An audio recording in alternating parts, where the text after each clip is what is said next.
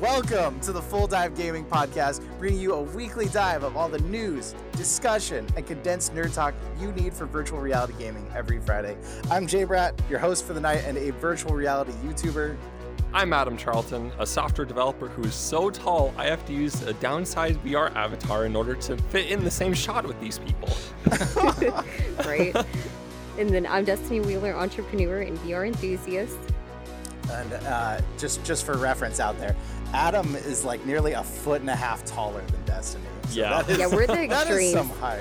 Yeah, He's the tallest and I'm the tall. shortest one. I'm like 4'11". Right? And so, of course, they put us right next to each other. You know? It makes sense. It makes sense. Well, tonight we have a special guest, our associate producer, who apparently thought this was a job interview by the way he dressed. Yeah. For it.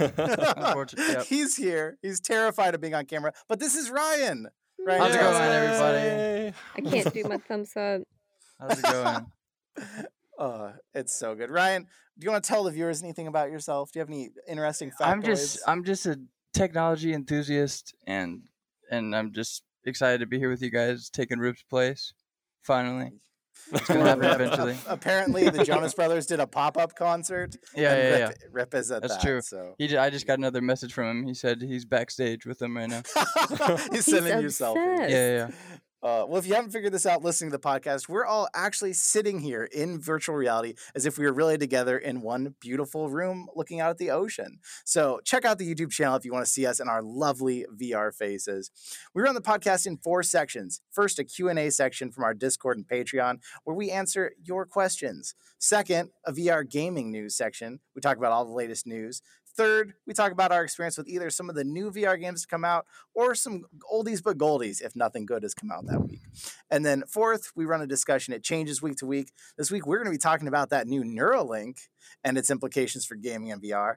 Last week we covered, is VR finally approachable? Check out last week's podcast to hear all about it. So we got some questions. First one, of course, is from one of our biggest supporters, Rumbo. Rumbo asks, are locomotion games immersive? So he's talking games where you basically use thumbsticks to move around. Because he says, I don't see why they would be, since you don't really move in real life, or are normal standing-only games more immersive? So I'm sure everybody has a great opinion on this. I personally think, like, yes, it can still be immersive with using thumbsticks because, I mean, games you play, Assassin's Creed or Call of Duty, you're sitting across the room from a TV and you're using thumbsticks, and it still can feel immersive. You don't have to necessarily be perfectly embodied inside of a game. It's just better for VR to really feel the immersion, but you can still be immersed. So I think it is still immersive, but when you get in a game where you've got room scale and everything is around you, you walk around the room and you move around, I do think that is another level of immersion that is way more. What does Adam think? Because I know he's been saying all day he's got an opinion. I do have opinions, but only sometimes. Only about things where I disagree with Jay, right? No, I agree. Locomotion games can definitely be immersive. I think that simulator type games where you're in some sort of cockpit tends to be the most immersive games ever. In my experience, Elite Dangerous is the most immersive I've ever been in a video game. It is the only video game where, you know, you get done after your flight and I honestly lean back in my chair in game and just breathe a sigh of relief and just sort of experience the atmosphere that I'm in. And so I think that sitting down cockpit type games by far the most immersive games out there. But you're also talking about playing them with like a flight stick and stuff too, right? Yes, I do play them with a flight stick. Yeah. So if you're playing that with like an Xbox controller, it might not be the same experience. But yeah, you play a flight sim game or you play a car racing game with the wheel, I do agree that can be crazy immersive. Right. But that's not to say that locomotion games can't be immersive, though. I mean, anyone who played Half-Life Alyx, for example, I'm sure, you know, has been really sucked into that game. But definitely, I feel like just due to the way that your brain works with locomotion, standing games, room scale games, simulation, sitting down type games definitely have an edge over locomotion games. That's my opinion, though. Destiny, what do you think? I agree. I see what you're saying, but I think it also just depends on like what the environment is or what's going on like around you. Because there's been several games I played. Well, I guess I don't know. Would the short films count?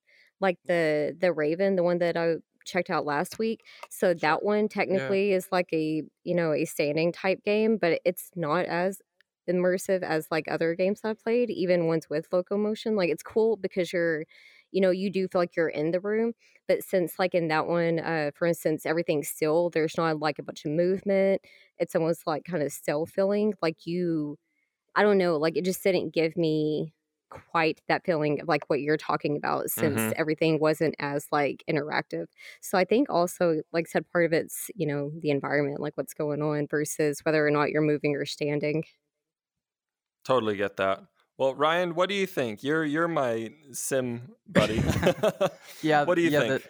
I don't think really anything can go past Sims, especially when you have the flight stick. You're really into it. You know what you're doing, and especially if you're playing with other people, it's really the best thing. I think the number one thing for me though is a shooter. Having to get behind cover. You get your heart pumping. You're going against other people. I think that really is probably the best when it comes to immersion, and that's a lot of down on the floor, getting rug burn, and Yeah. and I feel like the games like Onward and any of the ones that use the thumbsticks, I feel like that doesn't really cut down on your immersion. Um, but I feel like if I got the chance to say play in like a giant warehouse where I just could run around, that would be the ultimate version of everything that we're trying to do. And I think it's a mix of everything. It's the visual and it's the physical. I don't really, Yeah. it doesn't make a huge difference for me.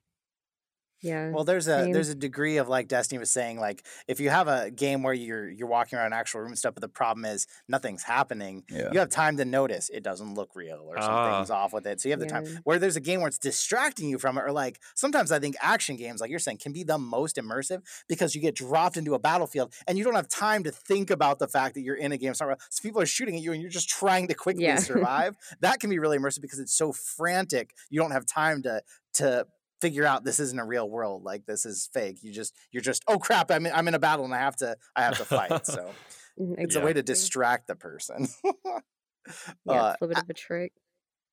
Adam, you had a couple questions because of that really interesting topic you talked about last week, don't you? Yeah, apparently I'm getting some hate on my very correct opinion, by the way. Drunken Monkey asks, what monster eats noodles with a spoon? Nonstop Power asks, why on earth would you eat mac and cheese with a spoon? Because I'm right, you heathens. That's why. It is That's just great. more effective to eat mac and cheese with a spoon. That way you get all of the cheesy, buttery goodness all at once. Okay, so You could be giving all that calories to people in Africa, but no, you're just going to waste it. You gotta be eating them. You had to take it that way. No, I was gonna say, like, I was thinking about it. You could totally still get up what was left over with the fork.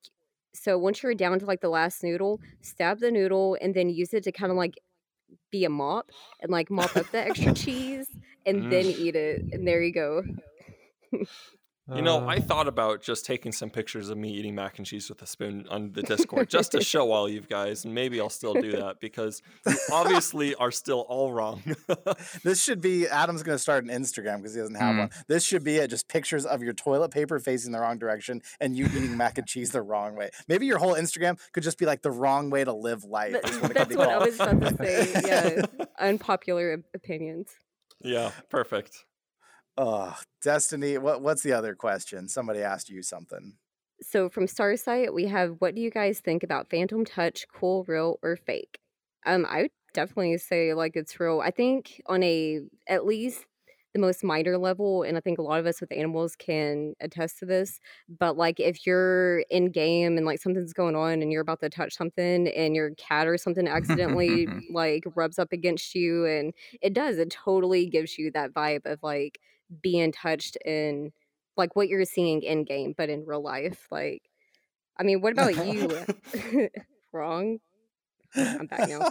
Anyways, what about you, Jake? 'Cause I know you have animals, and I'm sure you've experienced stuff like this. Well, so I think there's a name for the technical of this is, I think it's synesthesia, where this is most common in amputees who like they have a leg cut off and yet they'll still feel their foot itching or something, or someone can go to touch that area and they'll feel the touch. And in VR, for those who don't know out there, haven't heard of this, basically there's this idea that either through hypnotism or through real life simulation, like I could be touching Ryan right here and he would have someone else in his room touching him just like this, even though he's trying to get away. And it would tell his brain that he's being touched through these exercises. You're supposed to eventually be to where if I touched him without anyone touching him in real life, he would feel that. And so I think there's a degree of reality to it, but I think that a lot of people probably play this up and like, oh yeah, I totally feel the touch. Like if I could walk up to them and like touch their shoulder when they're not looking and they like looked at me like they felt it, that would blow my mind. But it's really simple. It's literally just tricking the your perception, like your eyes. It's just syncing up what your eyes are seeing and what you're actually feeling. And so do I think it's a thing? Yeah, I totally think it's a thing. Do you think as many people get it as say they do? Absolutely not. I don't know if I've ever once experienced it. Did you say it takes a deep level of immersion and a very controlled setting in order to get someone to feel phantom touch in VR, I think.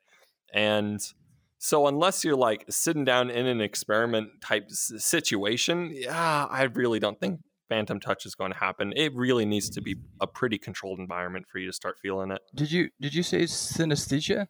I think that's the name. That's the one where you get that's where you can like hear sounds, things, sounds or colors and that sort of thing. Okay, that's the wrong word. Do not quote me on that. Yeah, but the experiments they do with those sorts of things are crazy, and I think they're definitely real. I know that when you have something come up in your face in VR, you'll feel like a little tingling on your forehead or something, on your arms.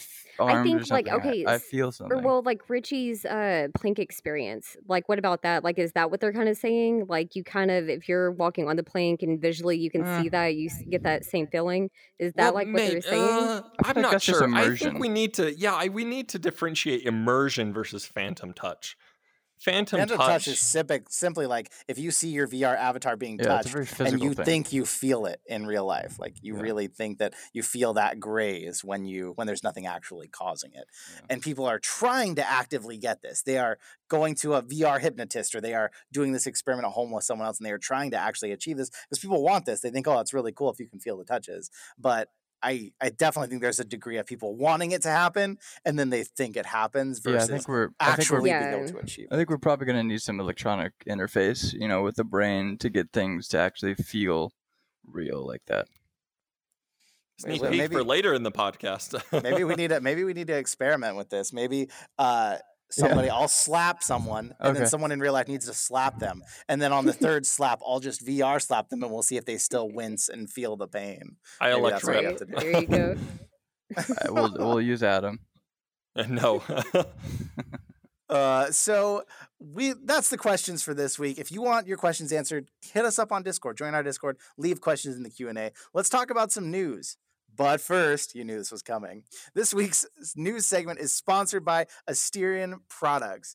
Does your VR headset sit in some crappy cardboard box or on the floor somewhere? Well, here at Full Dive, we think your headset should rest on a stand worthy of your VR device. And that's why we are excited to recommend the Aura Universal VR Stand. It's compatible with every VR headset. It's minimalist, it's modern, it looks great sitting there. There's pictures of it all over my Instagram. I think we've got some on the Full Dive Instagram. If not, we're going to get some on there. Show you how good it looks. It's got RGB lighting.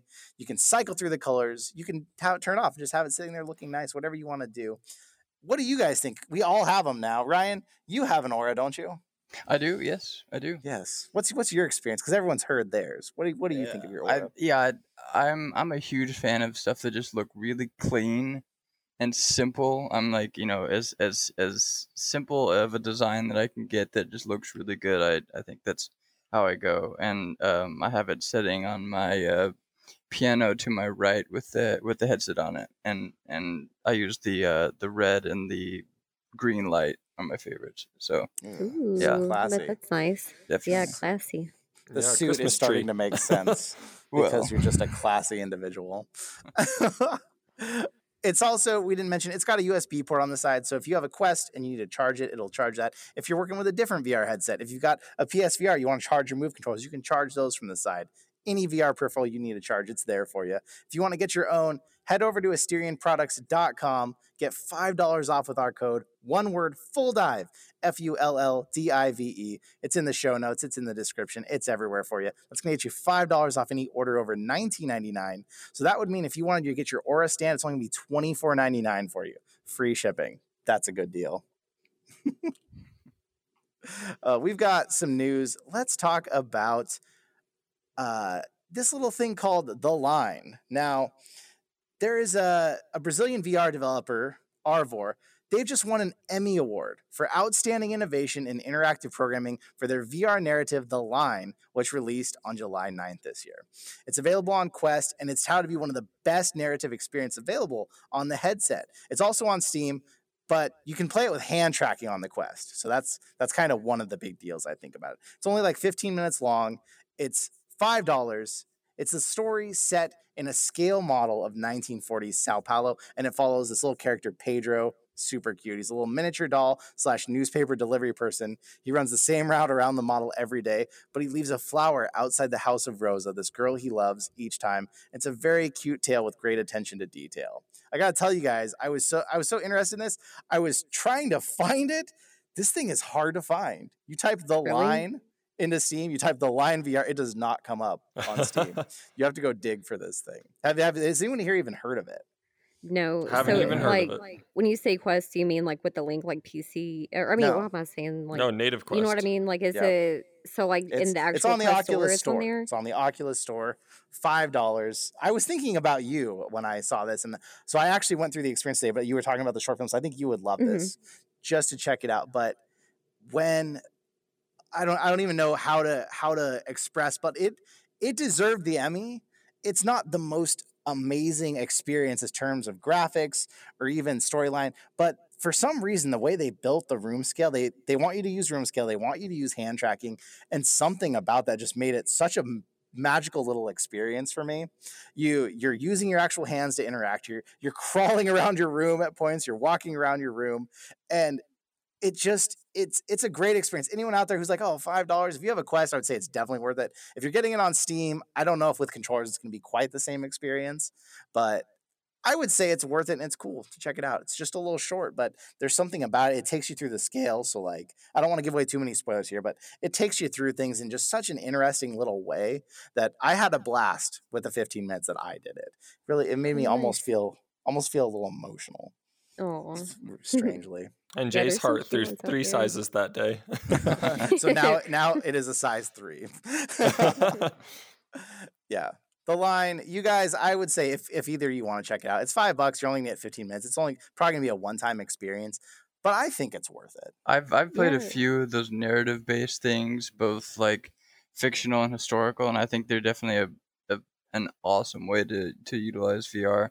Like one of them was there was a World War II experience in the Oculus store where you're in a bomber and you're taking place of a World War II reporter that took a trip over Nazi Germany inside of a Oh. bomber, Oh, and wow. it was crazy, and it wasn't that long, but you got to hear the old actual recordings of the people talking in the plane and how they reacted to everything, and the sounds of the explosions and everything, and just the immersion paired with the story, paired with the fact that you were sitting there safe, but this was stuff that people actually went through. So I think it's a really good way to like kind of like live history and different stories like that.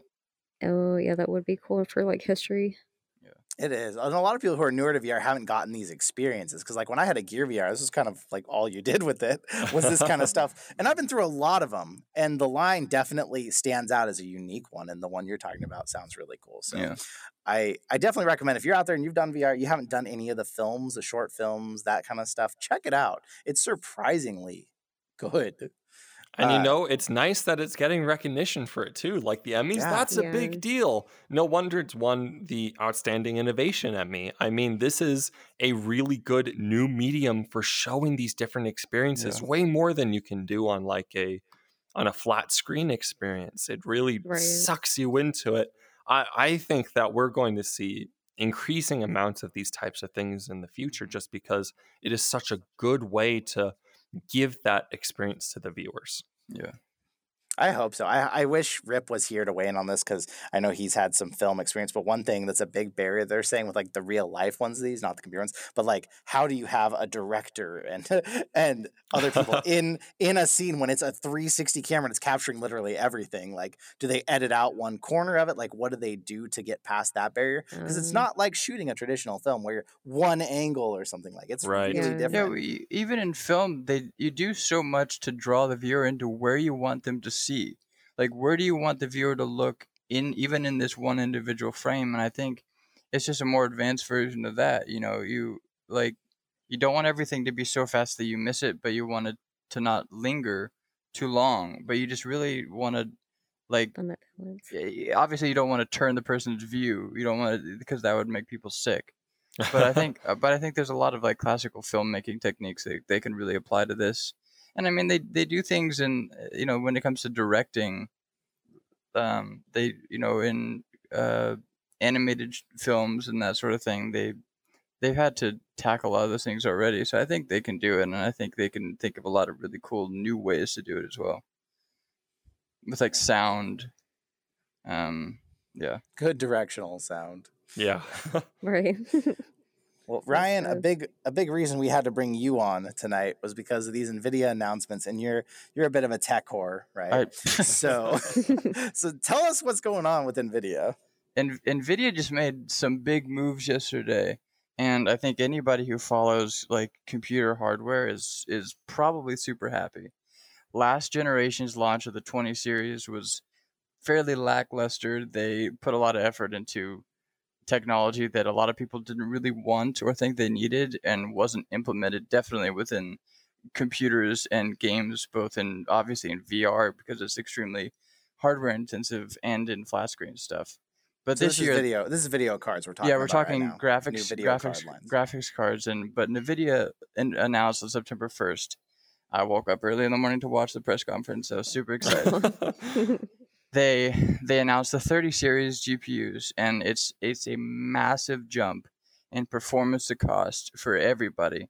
There's going to be a 3060, a 3070, 3080, and a 3090, and I'm sure a couple other additions later on. And the 3060 is probably going to come in around $299. The 3070 is going to come in around $499.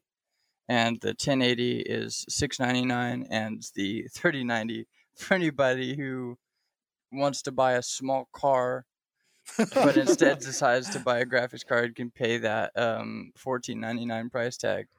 But when it comes to the performance, $1,500. exactly, Yeah. it's crazy. But when it comes to the performance boost, last generation's cards are worthless now when it comes to price. If you can actually get the cards for $299 and $499, then you're going to be doubling your power when it comes to the 380. You're going to be getting as good as the 2080 Ti for the 370, which is huge because I have the 2070 now, and I can run everything in VR except for my flight sims. I need more power for those flight sims because I just need a bit higher frames. I can't handle 40 to 50 frames. And then if you wanted to go to the 3060, you're pretty much going to be able to do anything you want in VR, no problem, for a reasonable amount of money when it comes to graphics cards. The way prices have increased over the years have really made it a barrier to entry for a lot of people.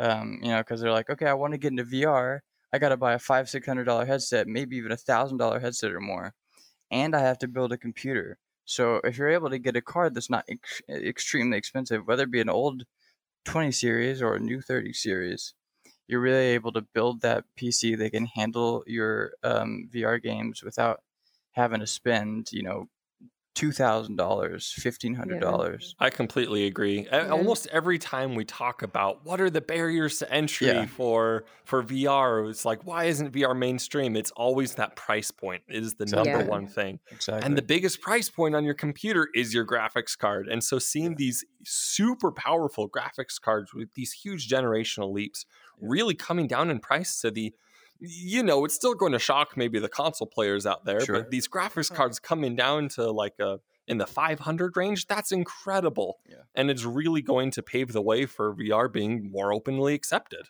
Yeah, I'm really excited for it. And there's leaps and bounds, not just hardware wise, but also software wise. They're doing a lot of things with new ways to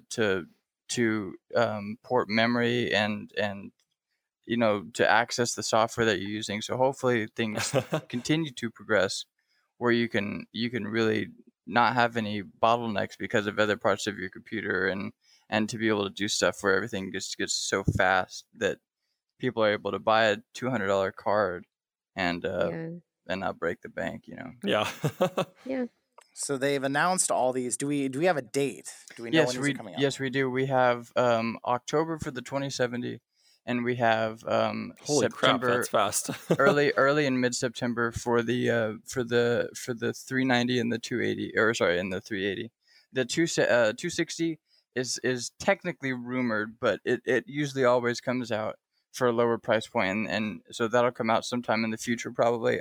It's currently not announced. But yeah, they come out really soon. It's kind of like an Apple release schedule. They announce it, and then within 2 to 3 weeks, stuff is out. So the first cards getting released are obviously the Founders Editions, which are hopefully going to be close to MSRP. And then after that, we'll get third party making cards, which is usually what I go for. I usually go for a third party card. Just because you can either get more performance or better cooling or better prices or so on. So, but real soon, obviously it's going to be a very competitive market. It was with the 20 series. So realistically, I'm not looking to probably upgrade until spring, just because of availability and price and that sort of thing. Well, that brings up a good question, because we've got people on the Discord who are about to buy their first PC to get into VR. Wait. What if I had $1,000 right now? Wait. Now what happens? Unless if it's not gonna drive you crazy that you could get a massive boost of performance by waiting maybe 6 months hopefully 6 months max, then wait, because it's just I just I couldn't recommend anybody buying a 20 series card unless they're getting it for a third of the price that it MSRP is for, or you're getting a used card. So wait is probably my recommendation. Unfortunately, so if you had a 2070, you should have sold it 2 days ago, because you're probably Oh, no. done. I mean, I have mine. I have a friend that actually just bought one Oh no. a month ago, and he's gonna try to get rid of it. But Check the return policy. Right. Yeah. Right. Yeah. Well, thank you. Basically, new graphics cards are always good news. It's good for everybody. Yeah, it's good for all of us, but it also means if you were really trying to get that budget PC, when these launch, we might see the current graphics cards, which we use right now in VR. They're still great. You might be able to get a good steal of a deal on one too. So watch for those. Yeah, so good news for everyone out there. And it depends on your use case. You gotta really figure out what you want to play. If you're trying to do Sims, you probably know that you're gonna need more performance. If you're just trying to do more Onward, VR chat, those sorts of experiences and things around those, you don't have to spend a lot of money nowadays, especially, which is good. So yeah. Nice.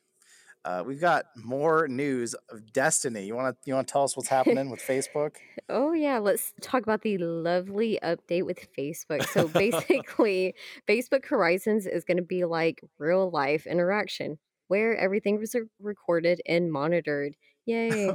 So, this is like so weird. Okay, so basically, all the users in Horizon are involuntarily going to be recording each other on a rolling basis. This recording is stored on the headset itself. If one user reports the recording may be sent to Facebook to check the rule for violations. The company says that the recording will be deleted once the report is concluded. That's super creepy. And then I think the creepiest thing is that anyone you interact with, you can invite invisible observers from Facebook to watch you in real time to make sure you don't break any rules. And and so the users will not be notified when they're being watched. So it just keeps getting better. That's great. You So know, it's hard. It's hard. I gotta say though, and maybe I'll disagree. How is this really different than any other sort of game out there or MMO? You know, it's like anything you do online is normally being observed anyway. If you're in, say, World of Warcraft, which is, Facebook Horizons is basically like an MMO. Everything you do can be recorded anyway, and you can be restricted and hit for rule violations for anything. I really don't see how this is all that different. The only creepy part about it is that how much more VR feels like real life. And so when Yeah. it feels like you're being recorded in VR, it kind of feels like an invasion of your real life privacy. Yeah. But I don't know. For me, maybe you guys will have some different thoughts, but it doesn't feel like that big of a deal to me. Well, to any listeners who aren't caught up on the podcast or haven't been watching VR news, Facebook Horizons is basically going to be what Facebook is trying to make a VR oasis, like in Ready Player One. Basically, a hub where everyone hangs out. They do social stuff. They go play games. This is basically news telling us you're constantly going to be monitored. And that was my first question, Adam. I was going to say, because I know people get banned in Rec Room all the time for being inappropriate. And I'm like, well, how do they know they actually did it? Are all these other companies already doing this and it's buried in their terms of service and we're just freaking out because they actually told us they're going to do it? Like, is this commonplace in games? I don't know. But if it is, we may be dealing with this already, and this may not be the big deal it sounds like. Just the way they worded it sounded kind of creepy. Yes. Yeah. That's So very the only Facebookish. singular creepy thing about this, sorry for interrupting, Destiny. Yeah, you can No, continue. you're fine. No, you're fine. So I'm rereading over the actual news posting.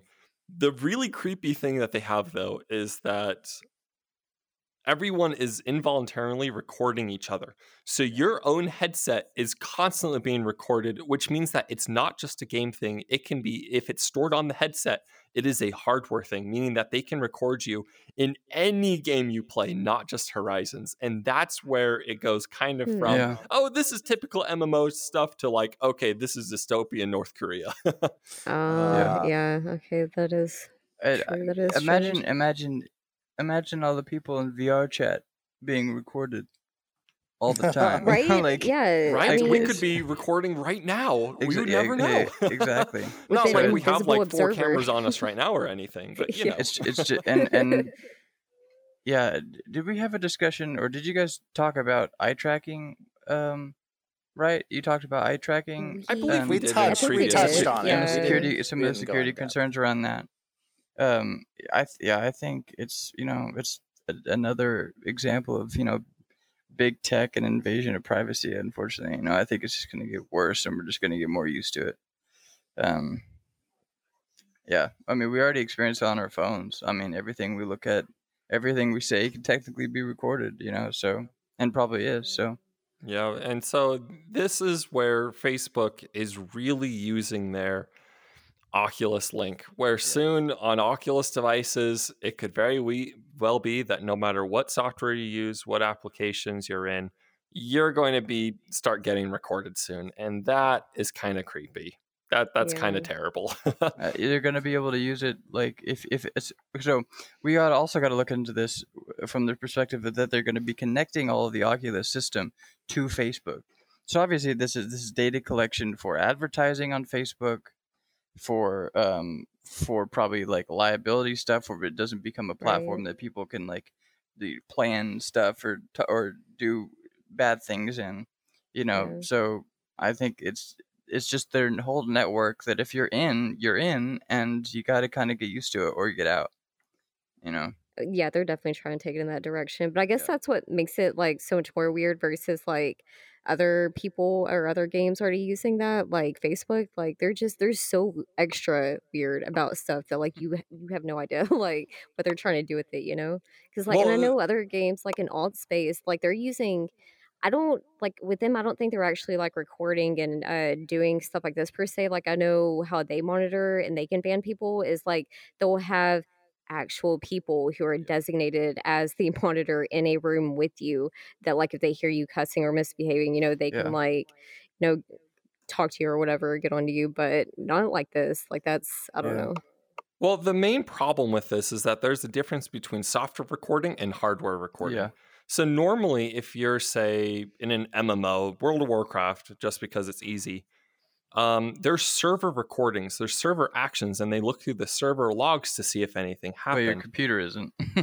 Right, but your computer Yeah. isn't. This is the equivalent of Blizzard is using and saving the recording footage on your computer and then accessing your computer to retrieve that footage. Yeah, it's a backdoor to This is anything, where it's really. creepy because, that recording doesn't extend just to Horizons. It can extend to any game you play, and they're probably not going to care about what your high score in Beat Saber is. They're probably they can look through any recording of any application, any game, any software, any entertainment videos that you're watching, any of that. They're recording you. They can record you and look it up later. And that is deeply disturbing.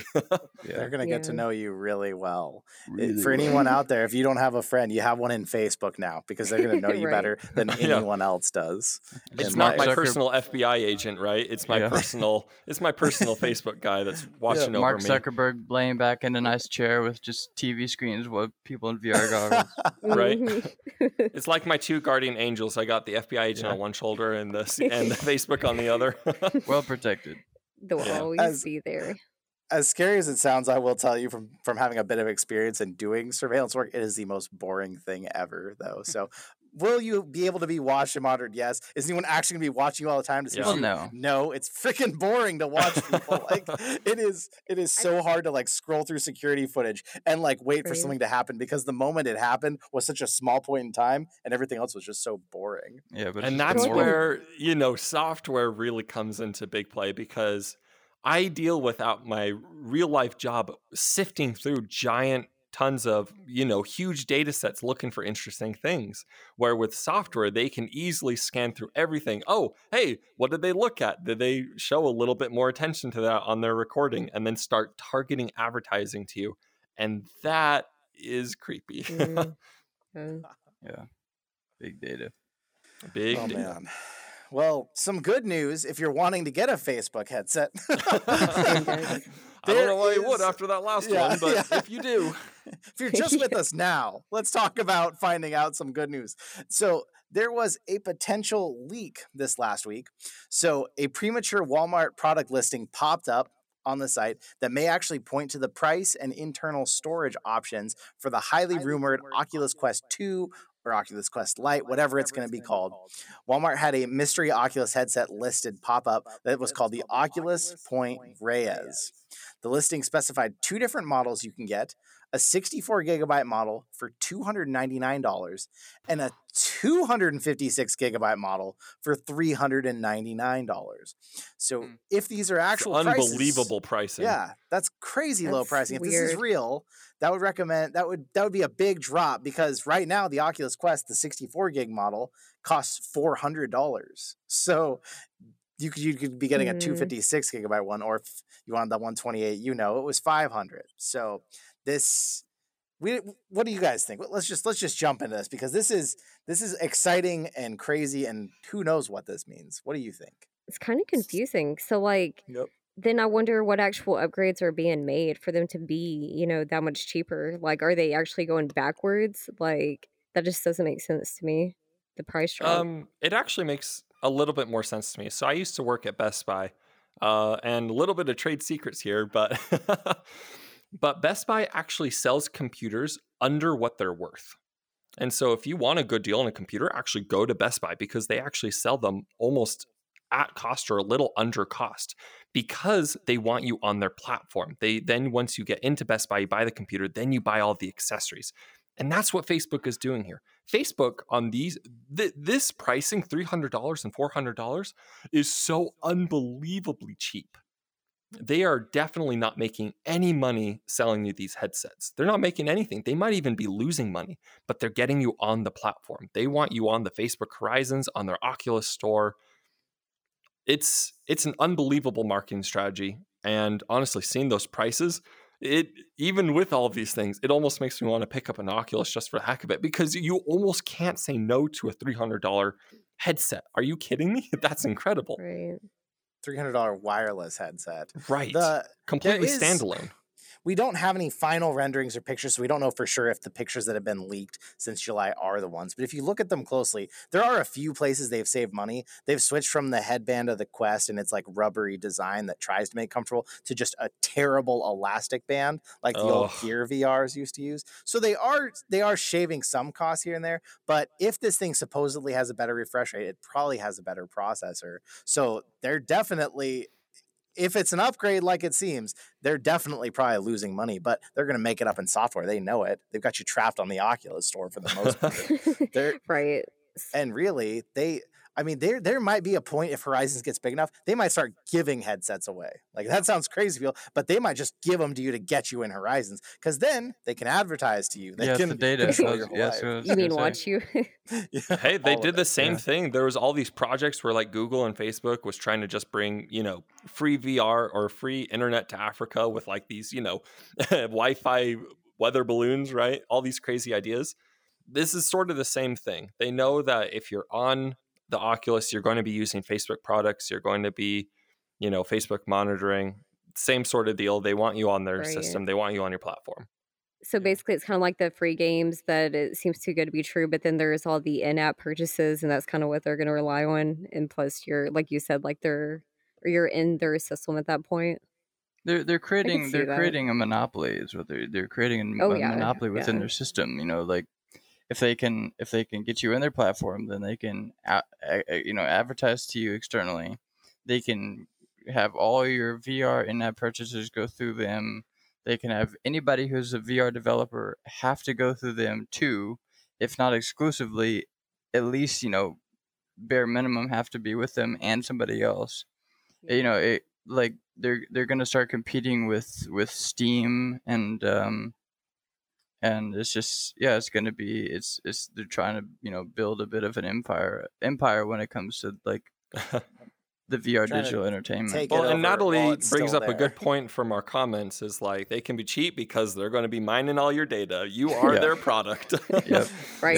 The guinea pig. That's why Facebook is free. Like on that line, the next news piece, Adam, if you kind of want to rock through it, it's about Facebook. So let's just get it out there while we're discussing all this. Right. I'll just throw this out there. So for our final news piece, we all know that the EU has some crazy privacy laws, and all this stuff that Facebook is doing with linking their Oculus and Facebook accounts seems to have caused some problems with Germany, where Facebook and Oculus has actually pulled away all of their Oculus store listings in Germany. So if you're in Germany, you can buy it in the store, and that's it. There is no more being shipped to Germany for a while until we get this resolved. Mm-hmm. So we know that the EU has some privacy laws about coupling where, if you wanted to sign up for Oculus, you have to do so through Facebook. And the EU really doesn't like things like that. So whether this is a temporary thing or permanent remains to be seen. But for now, Facebook, it's not just maybe causing some worries for us gamers, but legal things too in Europe. So will this change their mind? Probably not. Right. It's causing some hurdles in the meantime. If a lot more countries jump on this too, and it starts happening, maybe they'll rethink some of these plans of theirs. Maybe they'll go away. I feel like it was also Germany that had a case sort of recently with Apple. I think it was when it comes to like the Epic, the like stuff surrounding stuff similar to how the legal situation going on. Oh yeah, that's Epic still a big case. And that's like an ongoing thing right now. Exactly. So some of those European countries are kind of leading when it comes to the advocating for the consumer and trying to cut down on the monopoly of data that these very few companies have. Well, what a surprise that Europe might actually do something when America's just going to chase the money. Yeah, right. Right. Total random one. We got a question from chat here. Makama Kazik said, "Is typing in VR hard?" Yes. Who here types much in VR? Yes. Nobody. It is. I hate it. It reminds me of like the old Xbox 360 keyboard. If anybody knows what I'm talking about, it was alphabetical order. No. Or typing in the Wii. Yeah, typing in the Wii is the closest I've come to like getting that feel of it right, because it's like you have to aim at it and click and click. It's a little bit more intuitive than something like the Wii, but man, it is not pleasant, especially for someone who works on a keyboard all day and just cruises through it. It's You don't want to not write. You pleasant. don't want to write your essay. However, I have seen some promising improvements. I've been scrolling through the virtual reality Reddit, and there's this one user that's been doing all of these really innovative things with typing and just getting faster and faster. And so maybe I think that better typing will come in the future. Maybe not soon, but it will come in the future. And I look forward to that day because, man, typing in my password for VR chat is awful. Oh yeah, even just simple things like passwords can suck. It reminds me of, or if you're trying to like use your Roku remote to try to like search something in a title, and Yeah. like it takes you forever. You're trying to like find where everything is. It's so bad. Yeah. No one's nailed it yet. There's different things. Some you like point your pointers, and some you try to physically click with your fingers. I don't think anyone's quite nailed it yet. I Yeah. feel like the finger one I've used in a couple games, and that one was honestly better in some ways, just Yes. because it felt like a more physical interaction. Well, here's the Right. thing. I feel like I haven't ever found the right solution to a VR typing. And I found plenty of wrong ones and some not so wrong ones, but Yep. I haven't found a right one, a good one yet. Yeah. Yeah. Before we move on to the games, there was, I think, maybe a few points we missed just to go over in the Germany case. So, Adam, was there more you kind of wanted to say on that? You know, one important point to bring up that, our producer is lovingly typing to me and highlighting, capitalizing, putting it all red and everything, is that this is actually really important precedent with European, because with this with Germany being a precedent for kind of pulling out Facebook over this Facebook Oculus coupling, it's giving a lot of precedent for other European countries to do the same thing within EU laws. And so this isn't going to be an isolated incident just in Germany with Oculus. This could be all Europe-wide. And so it could mean really big implications for what Oculus is in Europe soon. We won't know. Yeah. We need to see more. We need to see more countries fighting some of this data stuff because Unfortunately, if no one we don't does- see a lot of that move to the U.S. though. Yeah, most of the I wish time. some of that moved here. Yeah. Oh, I know. Yeah. Vote for Adam. I will make it happen. But for, okay, Right. Adam, 2024, 2020. I don't know if I'll be old enough. Yeah, Hold you're on. not old. I think, I don't think you're old yeah, enough. there. I think I need to wait until the 32 election. wow. I didn't know there was an age. I thought at this point Yeah, we were I just didn't giving know up. that age. No, I you don't have know to if be there's gonna be a 35 32 to election. be a president of the United States. Crap, So let's none of see. us- None Yep. of us can So run I gotta yet. wait for the 32 election. Yep. We'll see if there's a 32 election. Yeah, you got a Yeah, lot. if the world will last that long, right? Oh gosh. Well, before we get into games, Adam, you love your Asterion. Why don't you tell us about our sponsor?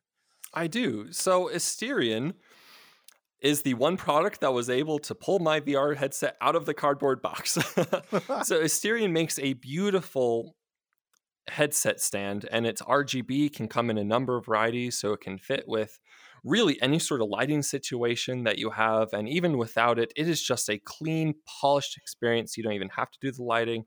One of the best parts about it, though, is that it has a USB port built right into the stand.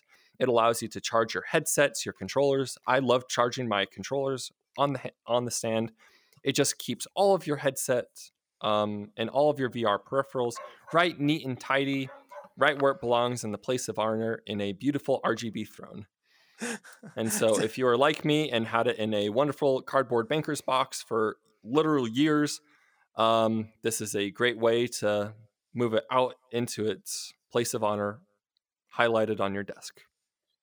Yeah, you want to show this headset off to people. They don't want to see you pull it out of a gross old box, then put it on their face. You want it to be on a throne.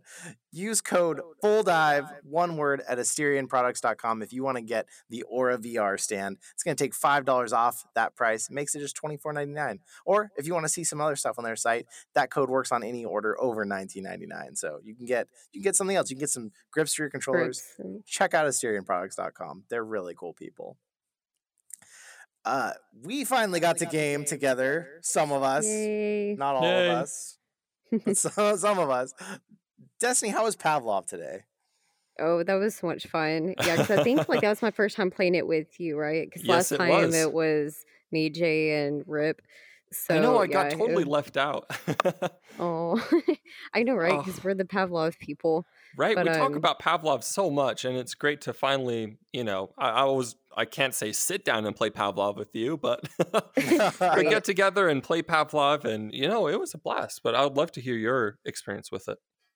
So I'll say that originally we were going to play the game Contractors, which they have the PC version, but I have it through SideQuest. And so, like, I was going to try to play it without my link, but that was not working. And also, my hands are doing that thing again where they're just like doing whatever they want. I don't We know if it's noticed. tracking or what, so ignore that. But, anyways, um, and so, yeah, I found out that apparently it is not crossplay, we think, Ugh. when I'm trying to use it with SideQuest versus with them on the PC version. So, anyways, with the link, I do have Pavlov with it and without. And since they have the PC, we played it with the link. So we finally got to play together, and it was totally worth it. Like I said, even though Contractors didn't work out. Yeah, we just played random game modes. We didn't take it seriously at all, which I now know is the way to play Pavlov. You take it Yes. Oh, seriously yes. and you get frustrated. Yes. No, just have fun. Run around, shoot each other for no reason. Warning to the parents and children out there. I don't remember if this is a new update. But man, the gore level has changed a bit in the game. Oh, it is definitely yeah. enhanced. Yeah, Yeah. they brought up the gore level a little bit when they brought their anti-material rifle, and now this rifle, literally in game, it can tear you in half. Quite Sounds Yeah, like I would do it. literally. Oh yeah.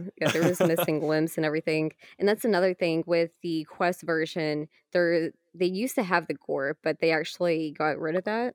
Unless there Oh, was another update. So yeah, that's why it was very interesting to see all that core being brought back on the PC version. But that's honestly part of the fun. I know it's weird to say, but it's kind of the fun part of Pavlov.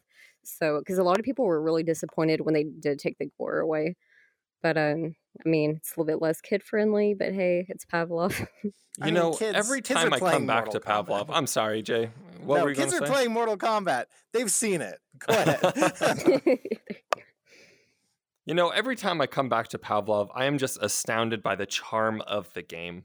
I'd like to say that Contractors and a couple other of these newer shooters, they have some really good ideas. They're a bit more polished, but man, it just doesn't have the charm of Pavlov. Pavlov is just, it really is the grandfather of shooter games on VR. It set the ground rules for so many of these shooters to come, and every time I go back to it, it is, I can't speak highly enough of Pavlov. Oh yeah, it's definitely like the OG like FPS game for VR. Like I don't think, and because of that, I don't think there's ever going to be another FPS game that I'll see the same.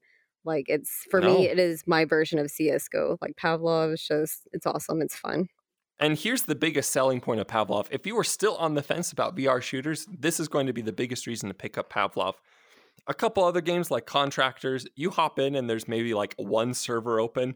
You pop open Pavlov, which is like, 2.5 years old at this point?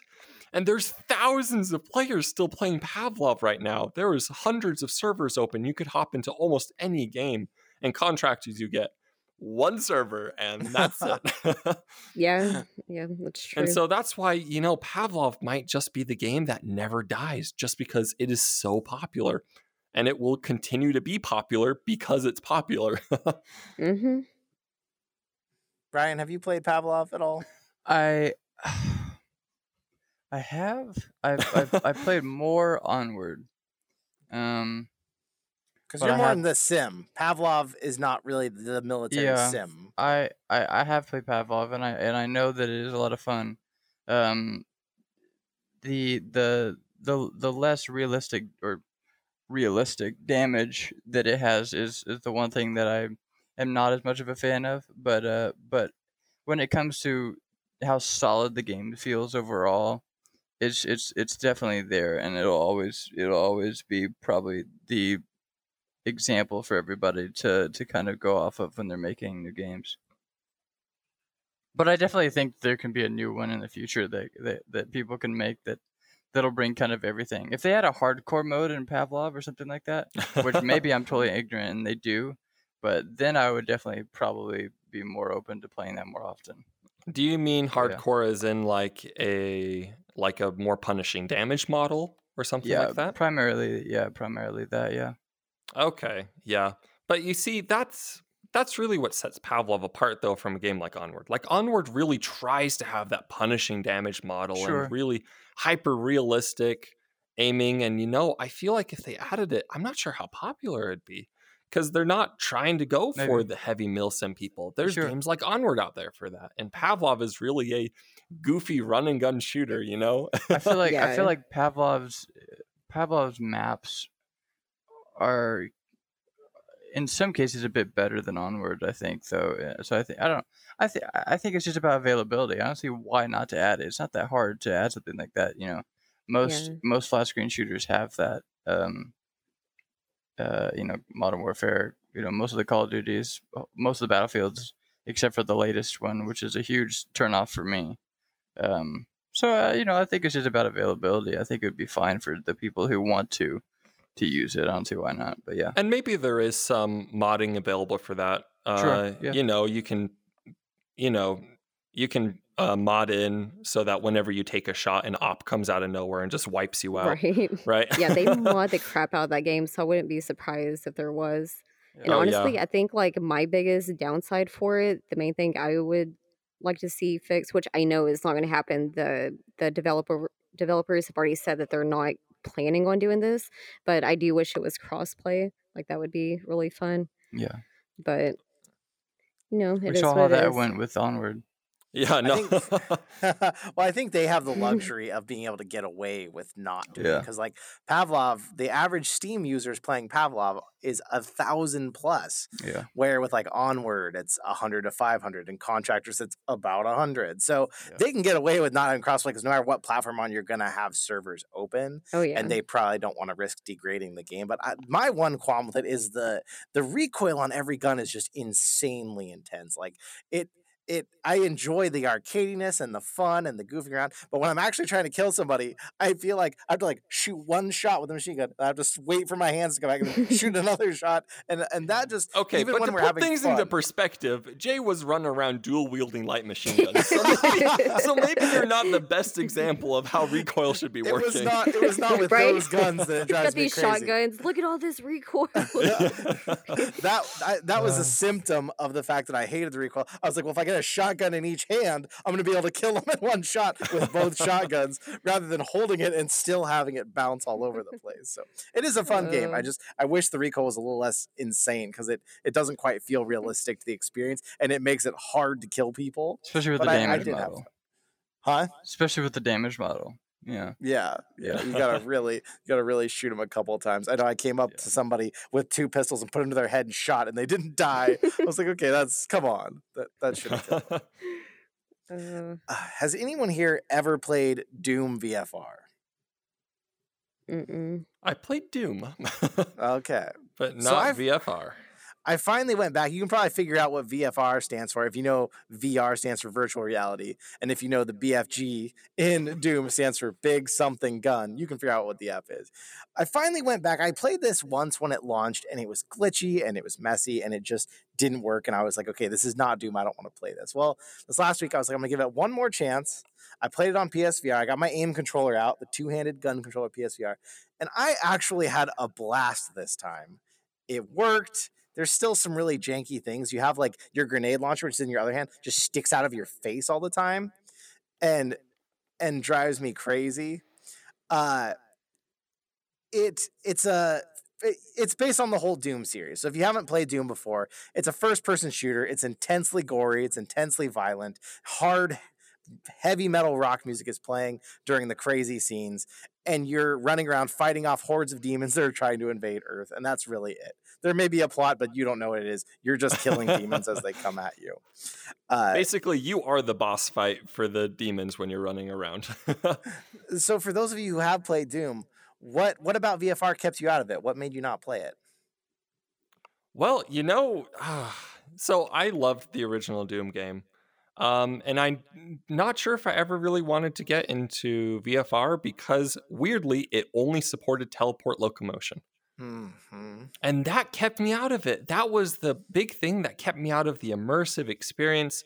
A lot of these other games, like, Pavlov or Half-Life Alyx, they offer smooth movement, which after having getting your VR legs and motion sickness isn't that big of a concern. Only being able to use teleport locomotion was a big turnoff for me.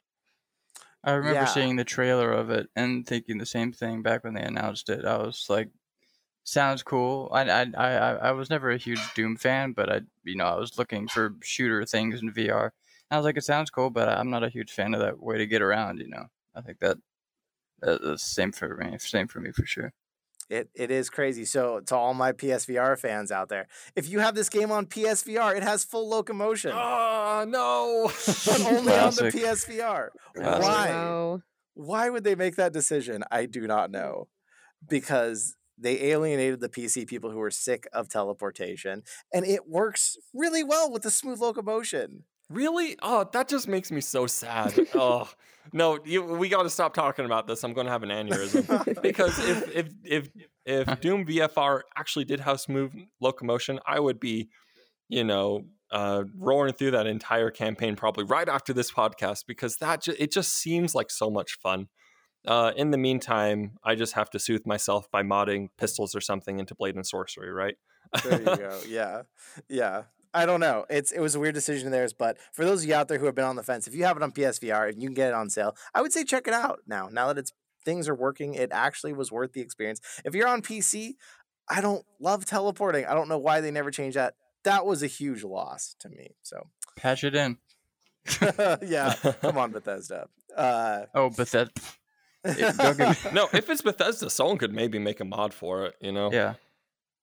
I hope so. You guys played. I don't even know what this is. What is DCS? DCS is I think it's. I would probably describe it as the most magical experience ever you could probably have, right? You see, I don't know if I would describe it as that.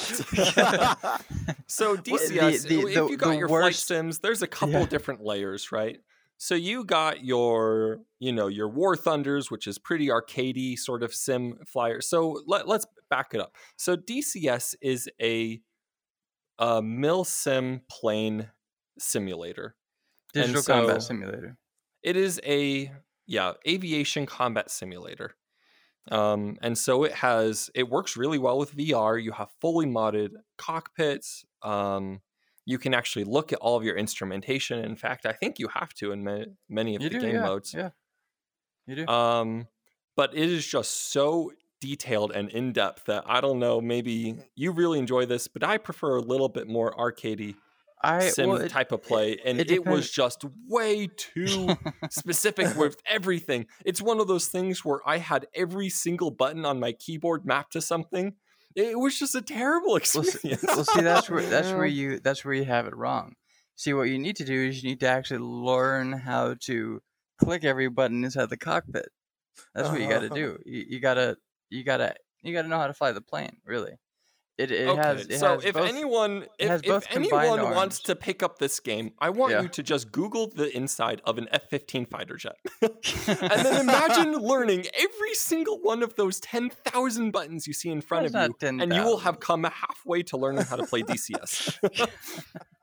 No, but it's super rewarding, especially if you're into aviation, if you're into any military aviation for Britain, U.S., France, and Russia, and it's the opportunity to learn how to, especially with the addition of VR, which they've had for a while, but is starting to increase in its like compatibility with other people's systems. They're doing some updates actually, hopefully in the near future, 6 months maybe, that will hopefully up the performance in VR massively, letting more people do it. Because right now, if you're doing in VR, it's taxing on your system.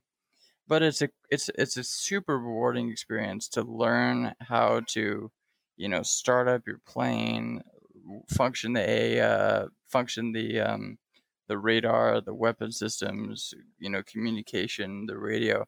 I've learned so much about both the planes themselves and aviation in general, and the tactics used, which are incredibly complicated.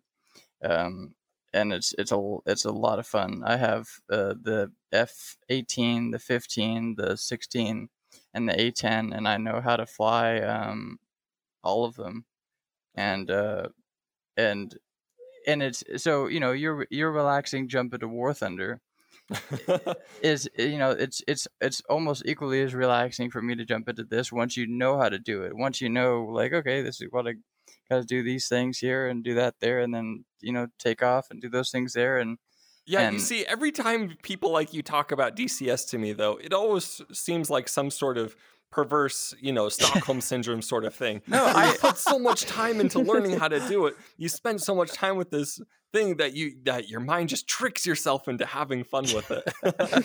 It's like, what is that? What is love that flying principle? planes, The diminishing, not like it's not diminishing returns, but it's like you put so sunk much cost time. fallacy. yeah. You put so much time into something that you have to keep going. I mean, I feel like I'm seeing it through.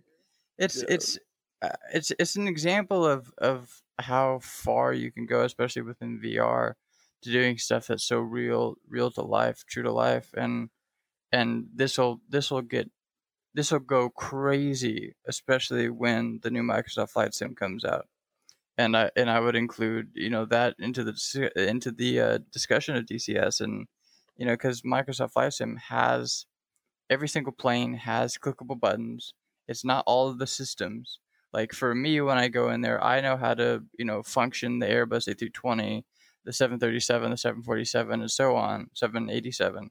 So I hit a barrier where it's like, okay, I know how to do so much more than these clickable buttons and these cockpits let me. But it's still being able to do those things and fly on ILS and operate the weather systems and do ATC, especially if you're getting into something like VATSIM, which is a whole nother topic that people can research separately. Wow. It's something that, especially VR being added to that, will unlock an opportunity for so many people to learn how to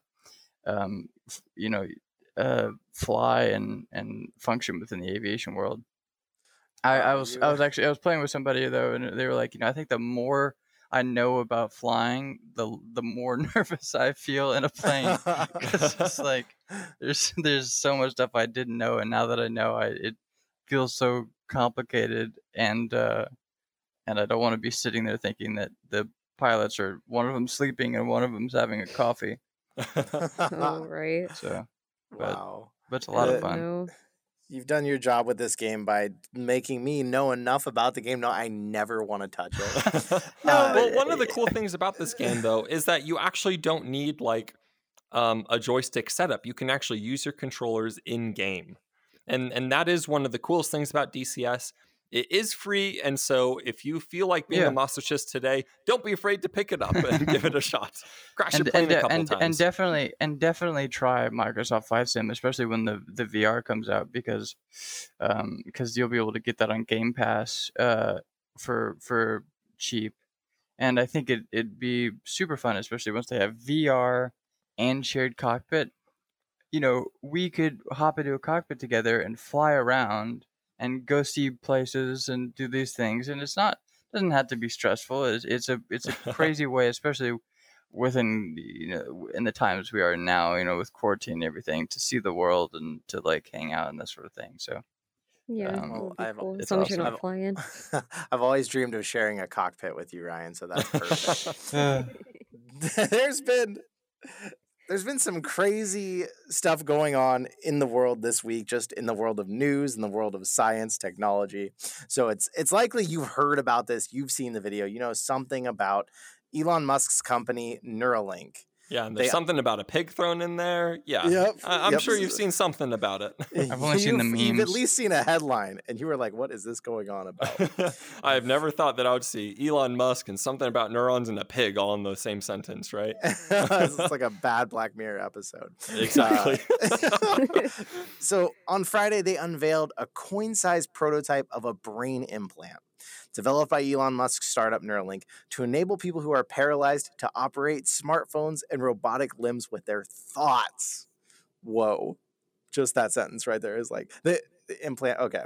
Basically, it said the company had worked to dramatically simplify the device since presenting an earlier version last summer. So if you didn't catch the video, there's a 1 minute quick one you can see that shows that there's this pig that has one of these implanted into it, and they are able to translate from its brain what its body is doing in motion, and are hoping to use this information to then take these implants and put it in someone who's like a quadriplegic. They can't move at all. And they would be able to control a phone, play a game, use these implants. And even as I'm saying that, I keep saying that word, it's freaking me out personally. But to unlock this whole side of life that they've completely missed out on.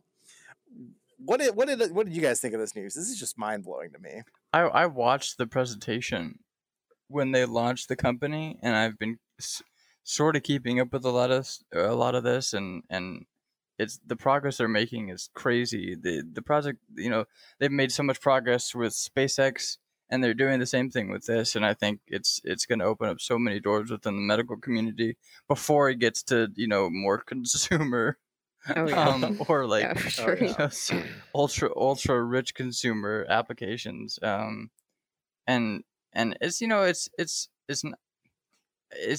does sound scary, the whole implant thing, but they have a similar thing now, or a very rudimentary versions of it, where it's the netting that goes in your head that you can wear, and you can control a prosthetic arm and that sort of thing, and basic movements, and or like fly a small drone with your brain signals and that sort of thing. So it's just being able to tap in physically to your brain and get a more pure,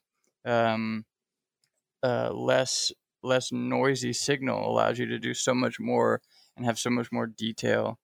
I think that it's gonna have the potential to get really scary, but it also has the potential to improve the lives of a lot of people.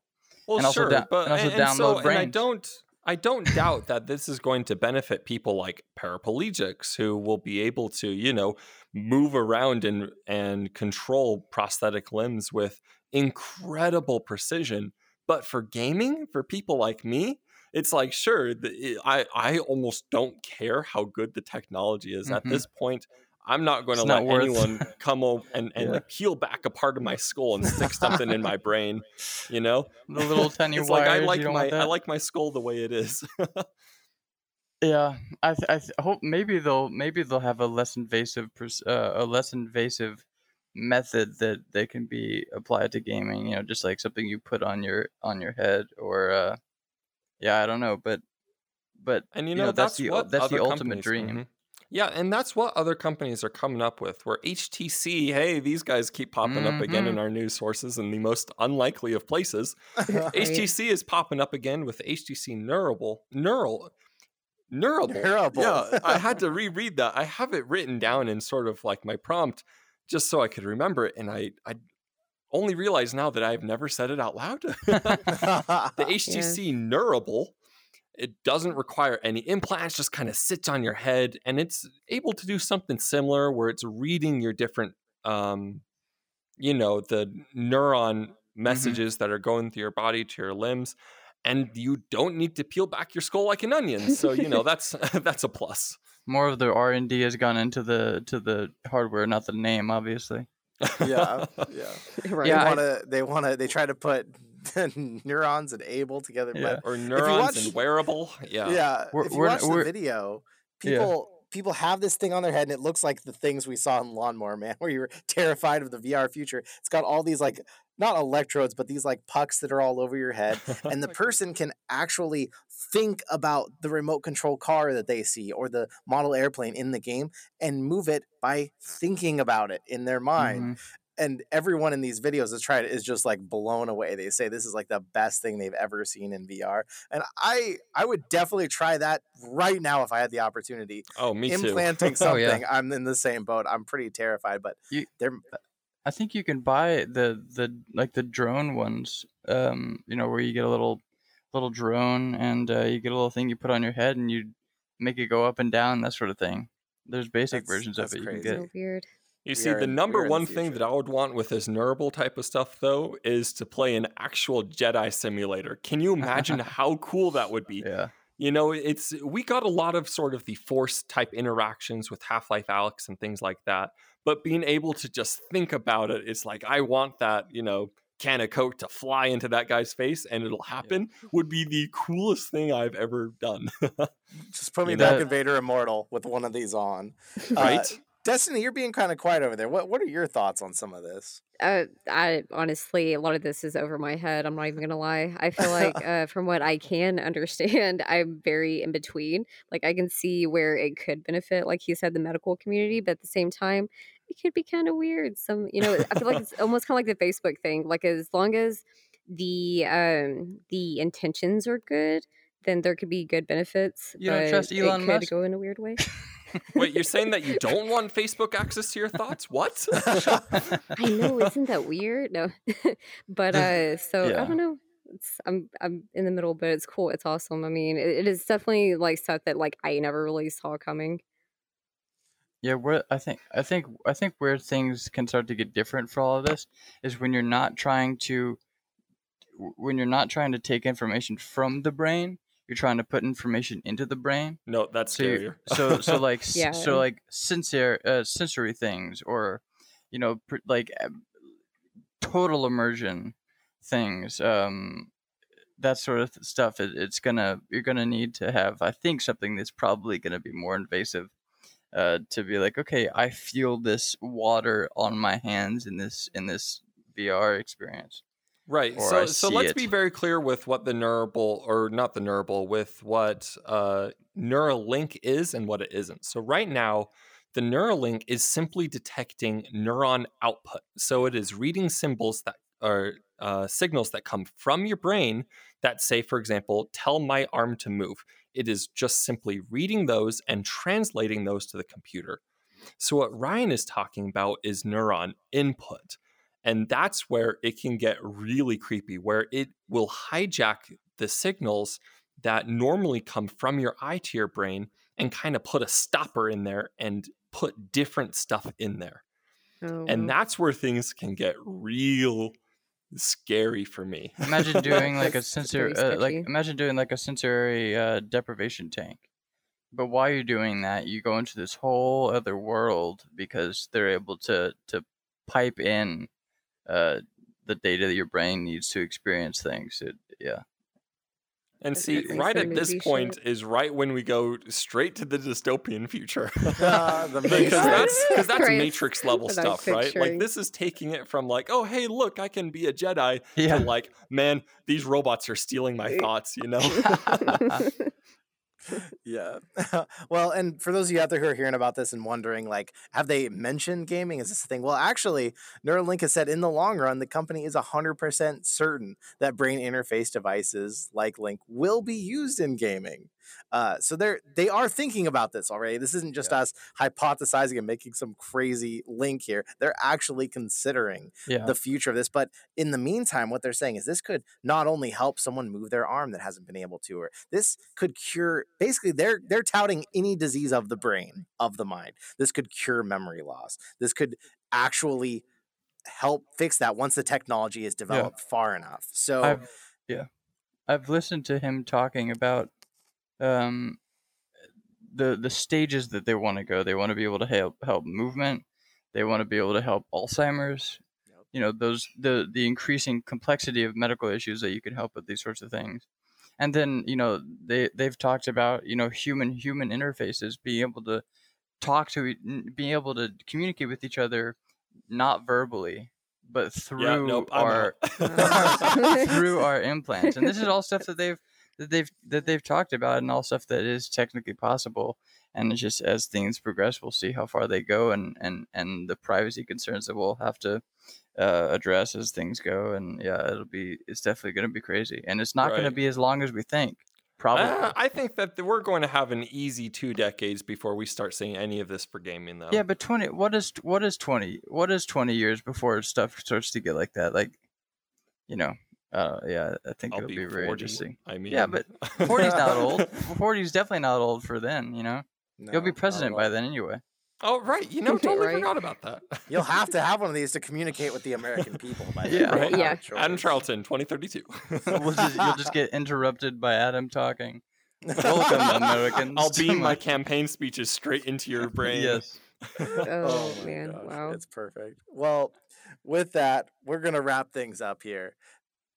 Thank you so much to the live audience. We've been doing these live streams of it. I think that's super cool. So if you are hearing the podcast, you're like, what are they talking about? Wednesday nights when we record the podcast, we live stream it to YouTube. So come check out the YouTube channel, subscribe, say hi. We actually respond to all our comments. We talk back. We're active people, but we find the time to take care of everyone who comes and hangs out with us.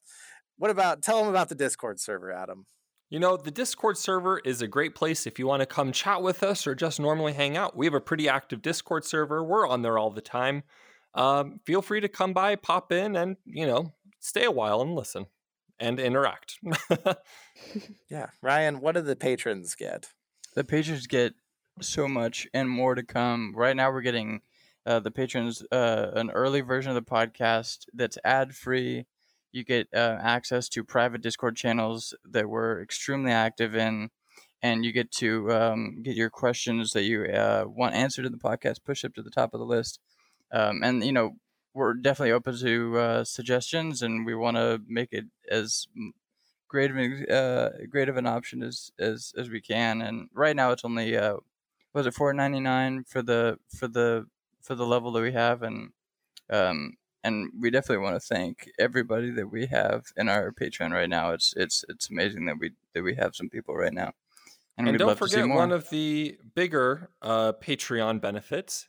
So if you're watching this live, you know what we're talking about. But we often stay around and just listen is to our true. viewers and interact with them. We call this the Full Dive After Hours, and it is a Patreon exclusive recording that you get to interact later. So if you want to listen to us when we're a bit more relaxed after the podcast, a bit more chill, become a Patreon and get access to these the Full Dive After Hours forever and ever. Get some booze into Jay. Well, Adam, it sounds like Lindsay Charlton in the chat already.